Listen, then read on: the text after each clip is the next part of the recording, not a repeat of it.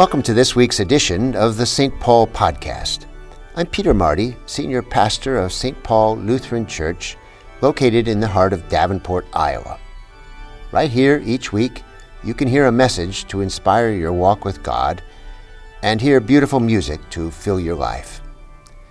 Let this podcast be your occasion to contemplate some of the deepest things in life, just as I hope it helps faith come alive for you.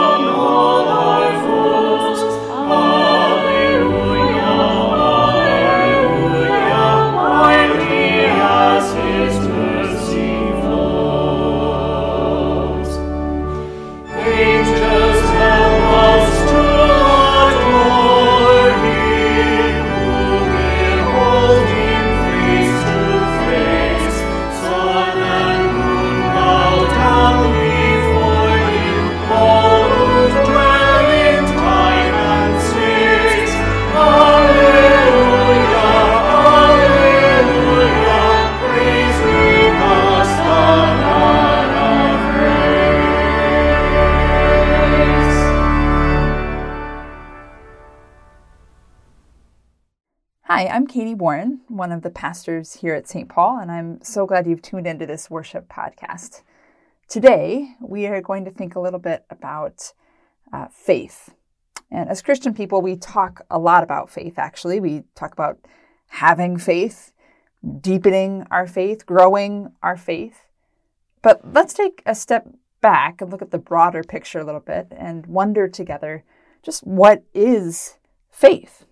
Why or how is faith significant in our own lives? And how would you define the word? Well, one definition of faith that we find in Scripture comes in the New Testament book of Hebrews. It's actually less of a book and more of a really lengthy sermon where the whole letter of Hebrews spends a good amount of time just talking about the basics of faith, what we believe and why. And when we get to the 11th chapter, there's this often quoted verse where the author offers kind of their own possible definition of faith. It is this small word that we use all of the time, but with so much depth and meaning behind it that it's worth kind of unpacking a little bit. So we'll spend some time today doing just that. Scratching the surface, of course, we could probably spend hours talking about what it really means to have faith.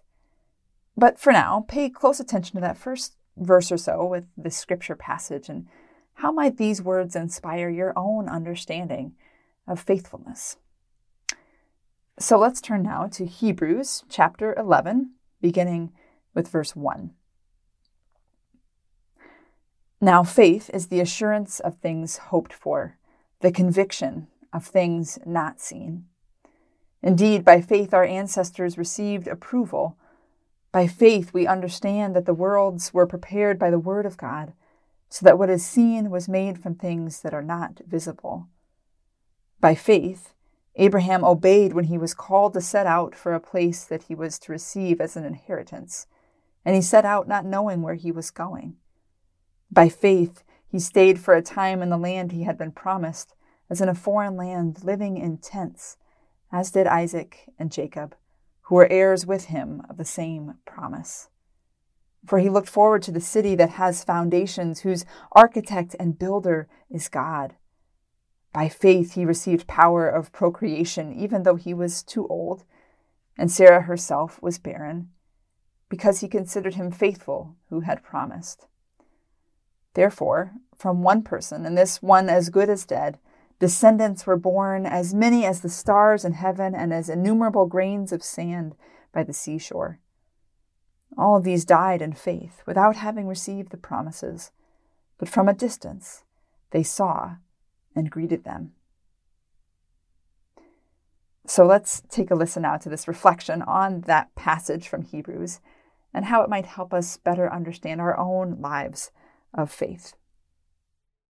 Well, a few weeks ago, I was sitting on the couch after a long day, mindlessly flipping through my phone, like we all do, from time to time anyway, kind of catching up on the day's events in the world, when I scrolled by this headline.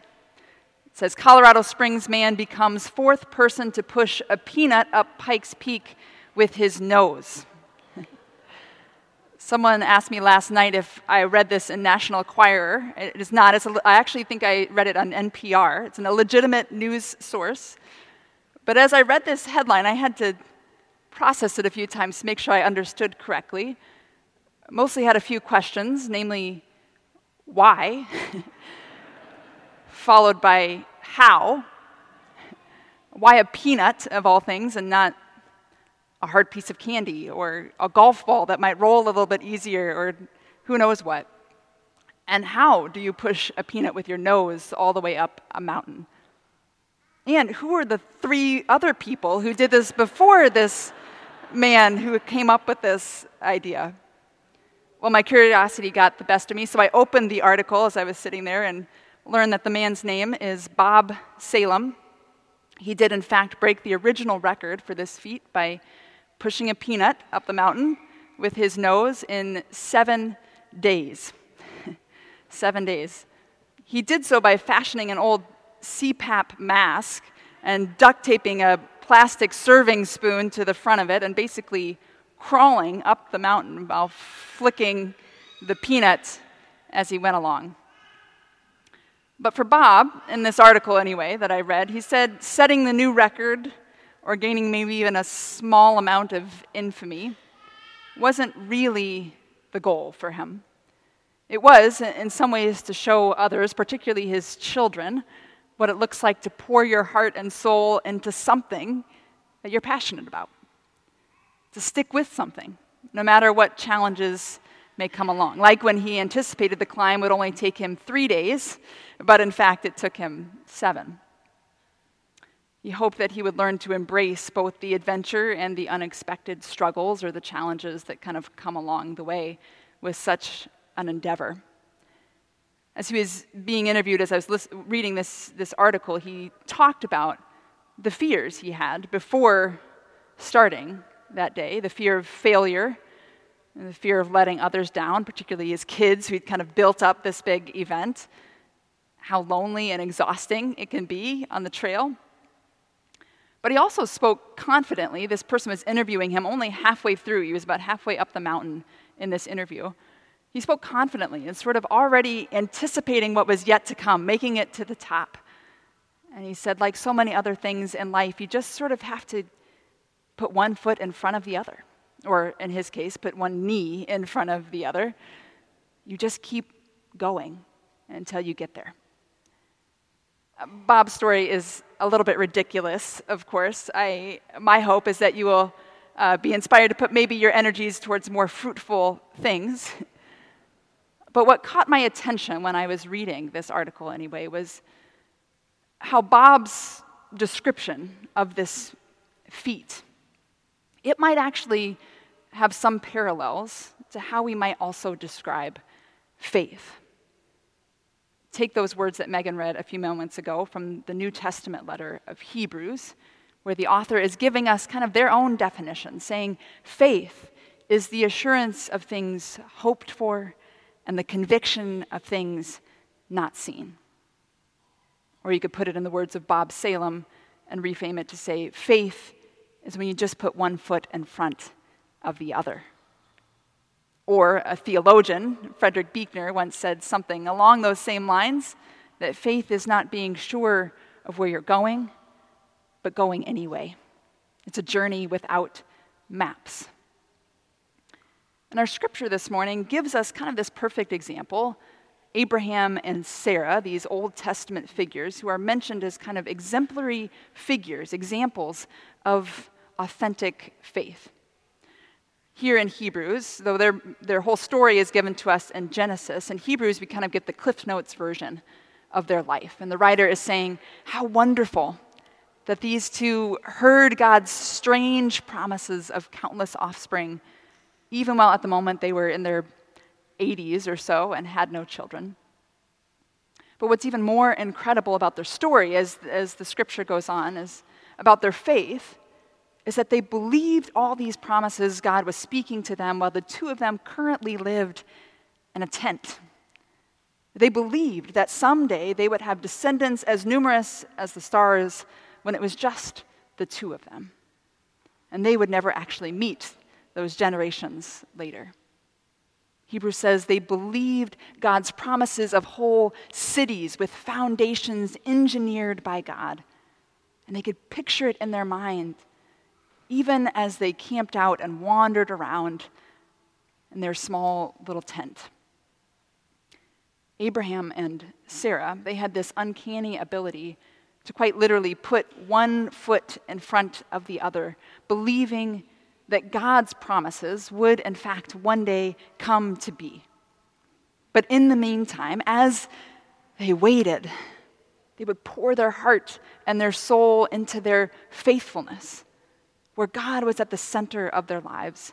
And whatever adventures came along, whatever unexpected challenges or disappointments or frustrations that they encountered, they could still keep moving forward because they knew the one who was guiding them along this path. These two sort of set an example, as Hebrews says, of what faithfulness, of what faith looks like. So, of course, the same can be true for our own lives of faith. That when we feel hopeless, or when heartache might be the most overpowering emotion of our day, when we are anxiously waiting for a diagnosis or fervently praying for a cure, whatever the predominant emotion might be in your life as you walked through those doors this morning, what we strive to do as Christian people is to be so wrapped up in God that regardless of what happens or the outcome of our latest challenge, the very act of seeking God, of worship, is in its way its own goodness, its own guiding force for who we are, who we choose to be. Scripture defines faith for us this morning as being sure of what we hope for. And there are some brands of Christianity that will tell you that if you just hope enough for health and healing, for prosperity, for a new job, for whatever your hope is, if you just have enough of it in your life, enough hope and faith, then God will grant you your desires. Your faith will be evident by how wonderful and put together your life is. Of course, we know it's not true. That if what we truly hope for, if we want what we want more of in our life is God, it's the riches of God's grace and the assurance of God's peace, if what we are really sure of, if nothing else, is that we're sure of God's presence alongside us as we walk through life, even if we can't see God, whether we're scaling mountains or moving through a valley, then what happens is that we pour our hearts and our souls into trusting a God who won't disappoint us or abandon us. If true faith is being sure of what we hope for, then part of what we need to regularly evaluate in our lives is what consumes then our hopes and our dreams. We get to place God at the center of our lives, and we let Christ guide our steps in all sorts of ways. And when that happens, we don't have to know the future. We don't have to be consumed with worry or fear or anxiety of the unknowns, because we have placed our faith and trust in a God who simply guides us to put one foot in front of the other. 59 years ago this month, Martin Luther King Jr. gave this famous "I Have a Dream" speech at the March on Washington. He spoke those beautiful words that you know and have heard so many times before. He said, "I have a dream that my 4 little children will one day live in a nation where they will not be judged by the color of their skin, but by the content of their character." I have a dream, he goes on to say. And the truth is that that dream is still not yet fully realized. Dr. King had this hope, and we hold on to that hope, that dream. We live with trust and hope that one day, one generation will see it truly come to fruition. But what Martin Luther King was referencing in that speech was really about faith. King was dreaming of this world where God's peace would be made known to all people, or where love would overpower evil and hatred. And so, as King would go on to say later, faith is taking the first step even when you don't see the whole staircase. One step forward through our actions, through our words, through our commitments, our willingness to let God guide us toward a better future in our lives and in this world. So that whether it's Martin Luther King or Abraham and Sarah or you and me, faith has less to do with gathering together a certain quantity, that if we just have enough, we can get to some kind of desired end result. And it has more to do with this ability to put one foot in front of the other, to decide what or who will give us courage for the journey. We get to pour our lives into something greater than ourselves, this God who is our guide for the entirety of our lives. May we have this confidence to scale mountains or just to get through the day, because we have placed our trust in this God of ours. We get to cultivate even just a little bit more of this thing called faith, where we have this assurance of things hoped for and the conviction of things we cannot see. Amen.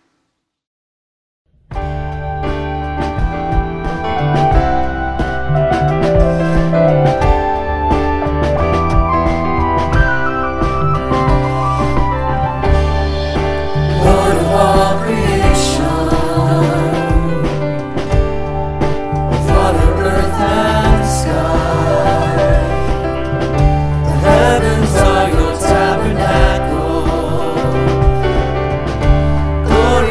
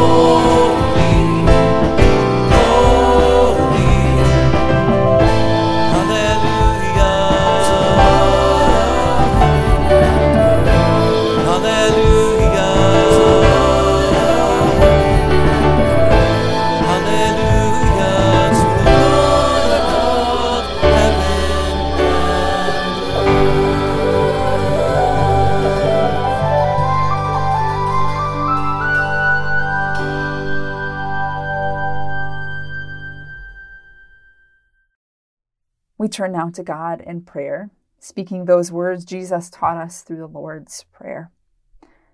Our Father in heaven, hallowed be your name. Your kingdom come, your will be done, on earth as in heaven. Give us today our daily bread, and forgive us our sins, as we forgive those who sin against us. Save us from the time of trial, and deliver us from evil. For the kingdom, the power, and the glory are yours, now and forever. Amen.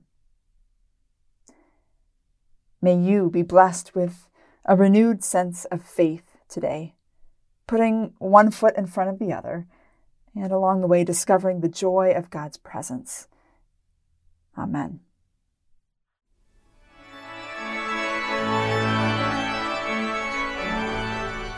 I hope you've enjoyed this podcast, and thanks for your support of the ministries of St. Paul Lutheran Church. Our commitment to projects that lend hope to other people stretches across the country and around the world. We hope that in a good way you feel a part of that reach. Tune in next Thursday for another edition of the St. Paul Podcast.